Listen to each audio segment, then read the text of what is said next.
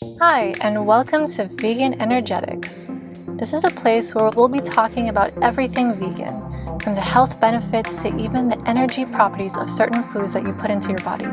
So without further ado, let's dive into it. So sit back, relax, and enjoy.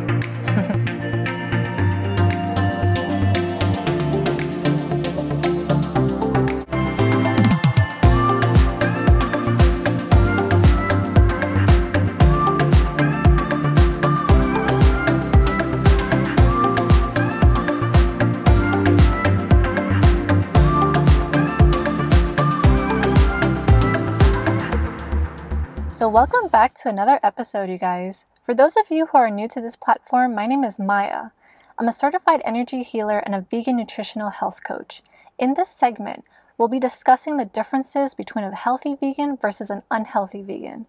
This is important because it really sheds some light on some instances where people, after a while, tend to revert back into eating meat and dairy. And you know what? Since you're tuning in for this conversation, I'm going to gift you all a 30% discount from an online store called LetUsEatPlant.com. They not only have fresh fashion items like t-shirts and jewelry that are, believe it or not, vegan and that represent the vegan tribe, but their work is geared towards animal rescue, specifically dogs. So the promo code for that discount is IAM_inspiring. That's AYAM_inspiring. Or you can just put in the code vegan_energetics. The info on that will be in the description box of this episode. So let's dive into this discussion. I'll be sharing the knowledge I've accumulated throughout my journey, plus I'll even include scientifically proven facts from online research. Let's start by painting a picture on what a well-rounded, healthy vegan diet looks like. The key to a well-rounded vegan diet is eating nutrient-dense foods. This includes macronutrients, such as proteins, carbs, and fats, as well as micronutrients, such as vitamins, minerals, fiber, amino acids, water, etc. You get my drift. In general, the body needs up to 40 micronutrients to be completely healthy. If you go to vegansociety.com, they actually suggest remembering to eat foods for vitamin B12, vitamin D, iodine, the omegas, iron, protein, zinc, vitamin K, and even selenium. So, with all I just explained, can you think of any foods that are actually nutrient-dense? Well, here's something to ponder on. Nutrient-dense foods are classified and considered herbs, spices, nuts, seeds, cocoa powder, raw veggies, legumes, cooked veggies, fruits, plant fats, oils, cooked grains, cereals. So when you are figuring out how to balance all of this, just keep in mind that you should ideally want to balance out the alkaline and acidic foods within your diet. We need both, but if you're too much on one side of the spectrum, it can cause some body upsets. From an article on healthline.com, there was a study done on 100 people. Half were given a diet of mostly alkaline and the other half were given a diet of overly acidic. Studies showed that too much alkalinity may agitate the body's normal pH, leading to metabolic alkalosis, a condition that may produce the following symptoms: nausea, vomiting, hand tremors, muscle twitching, tingling in the extremities or face, even confusion. And this can also be the case if there's an underactive thyroid gland. Now, let's look at what happens if there's too much acid-forming foods within the diet. It can lead to chronic airway conditions like asthma, injury to the chest, obesity, stomach problems like ulcers, acne, overly discolored or irritated skin, muscle weakness in the chest, even problems with the nervous system, and etc., so on and so forth. It's all about the balance, baby. So how does one know the difference between acidic versus alkaline fruits and vegetables, or foods just in general? In the book called Prescription for Nutritional Healing by Phyllis A. Bach, there's A to Z references of different foods and their properties. That includes whether they are associated as alkaline or acidic. Plus, this book also includes drug-free remedies for whatever imbalances or dis-ease within the body using vitamins, minerals, herbs, and food. I've actually had this book for many years, even before I decided to even go vegan. So I highly recommend getting this book specifically to have around the house to refer to at any given point for food-related health questions. Especially if you're first starting out your vegan transitional journey, I'm just saying. Anyways, so here's a list of some of the most alkaline forming foods.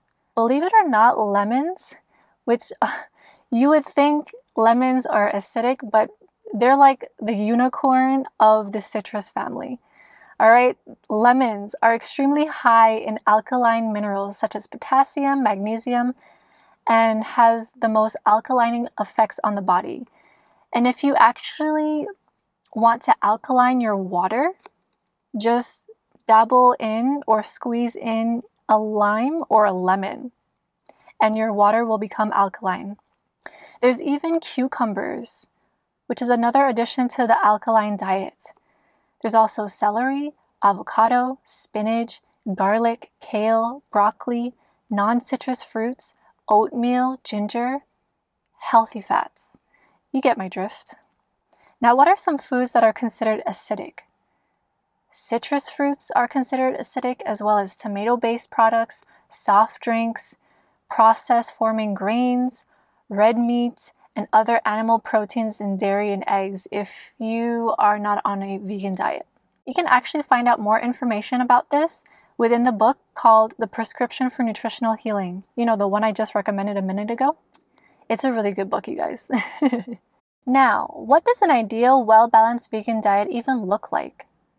The first one I usually recommend as far as ideal is a raw vegan diet, which basically means uncooked fruits and veggies, raw seeds, and nuts. This preserves the nutrients within foods at their most natural and potent state. But if you're not on that bandwagon of raw fruits and veggies yet, no worries. So I'm from the Virgin Islands, so of course I'm going to be suggesting the idle food through the Rastafarian viewpoint. Yes, I. You guys actually forgot that I had an accent, eh?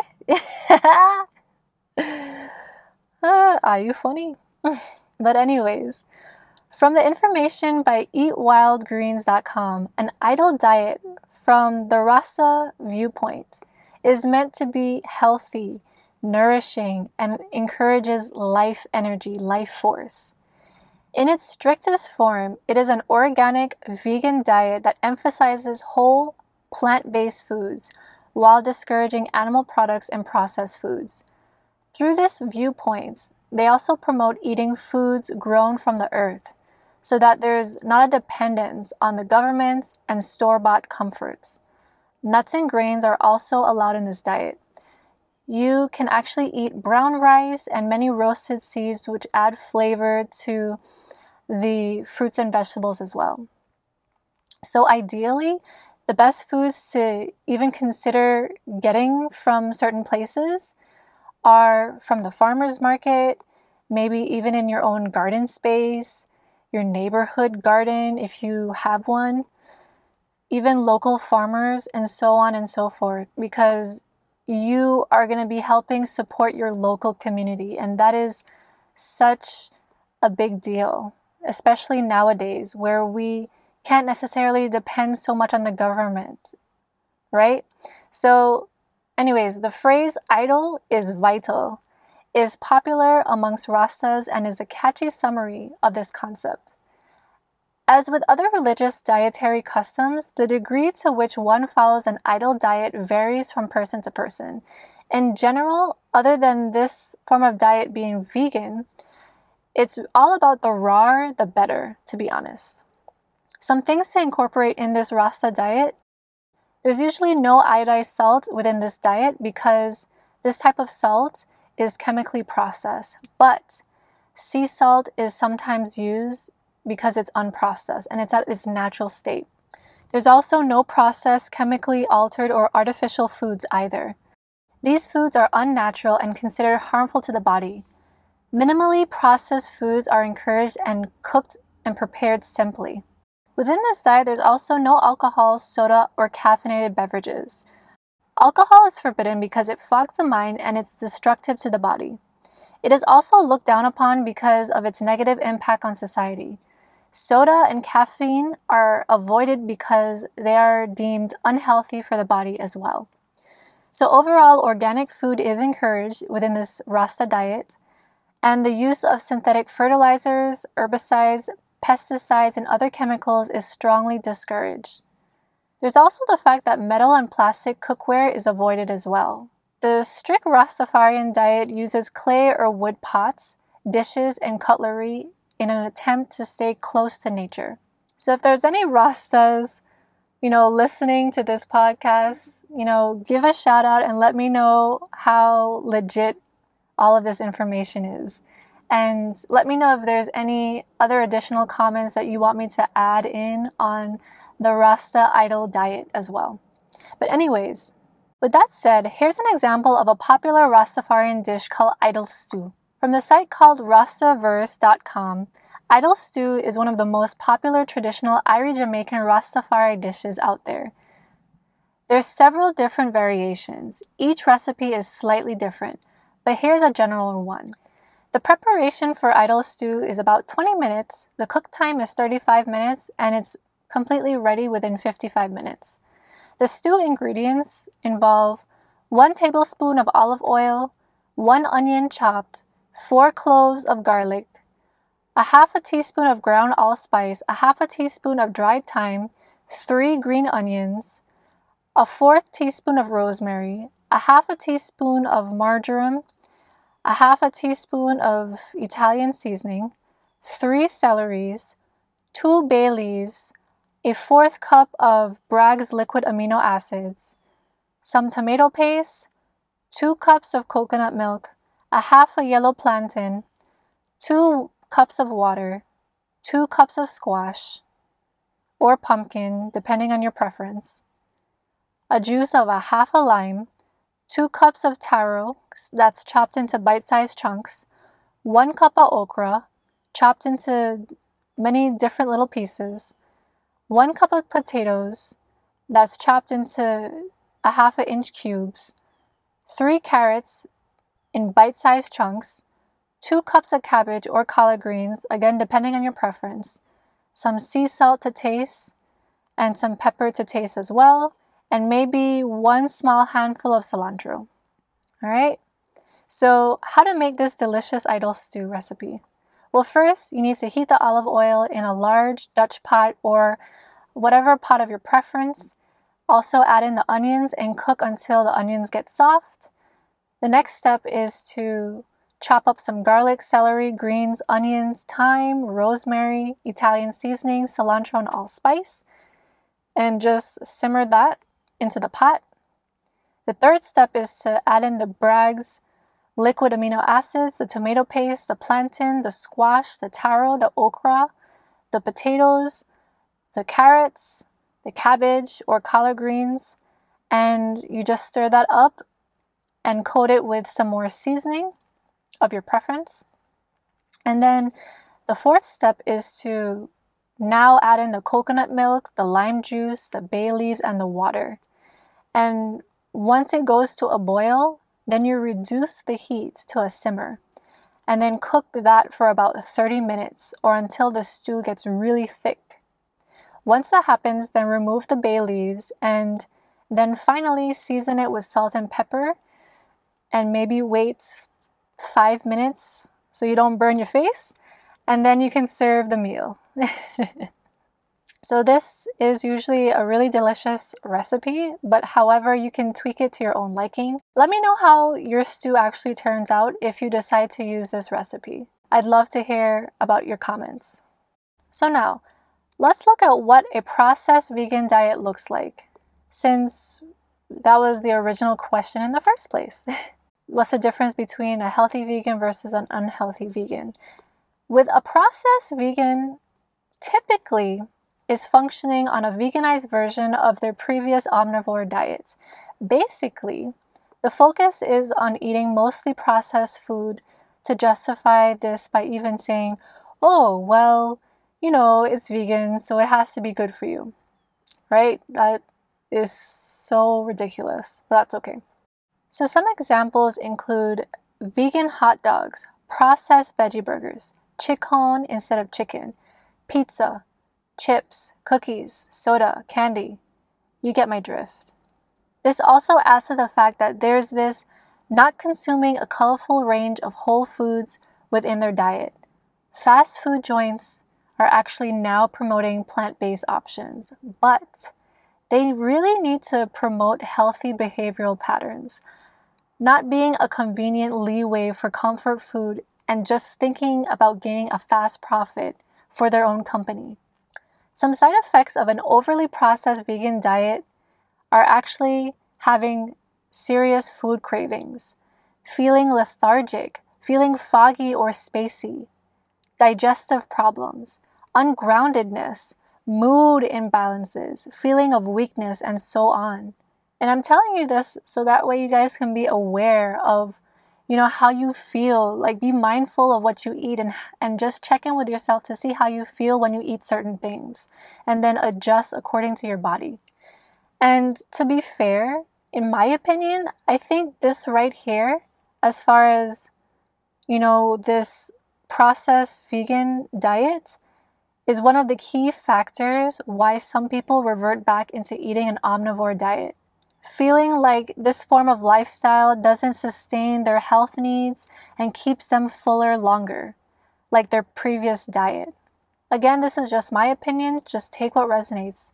I don't think everyone who reverts back to an omnivore diet is thinking this way, but I do feel like this is one of the main factors. This also includes not doing the proper research and including the certain amount of vitamins and minerals your body specifically needs to function at its most optimal state. Plus, also remember, it takes time for your body to fully adjust to the new lifestyle, roughly 3 to 6 months, give or take. It all depends on the person. I know for me, it took about a year for my body to fully adjust and for my acne to completely clear. So keep that in mind when you're committing to making the switch. Patience is key. And then your patience and diligence to this process will pay off. So what I'm practically saying is this. Start promoting whole foods like fruits, veggies, seeds, nuts, and so on, and less processed foods. Start reading labels of things that you're putting into your cart for purchase. Organic all the way. Start buying from local farmers and stay clear as best you can from chemical-based products like heavy doses of pesticide and so on and so forth. Do your research and really cultivate your discernment when you see other people like celebrities switching back to an omnivore diet. Well, I think we covered a lot today. So what did you learn overall? Let's start by listing the bullet points. You learned the difference between a healthy vegan versus an unhealthy vegan, alkaline versus acidic foods. You learned examples of super healthy forms of a vegan lifestyle. You even learned a Rastafarian recipe from Idol Food. Plus, you uncovered why some people revert back into eating meat and dairy from initially being on a plant-based lifestyle journey. Alright, well, that's all for now. We'll just leave that there. Thank you for tuning in for this episode. If you enjoyed it, then please share this with others who might resonate with this information. Spread the word.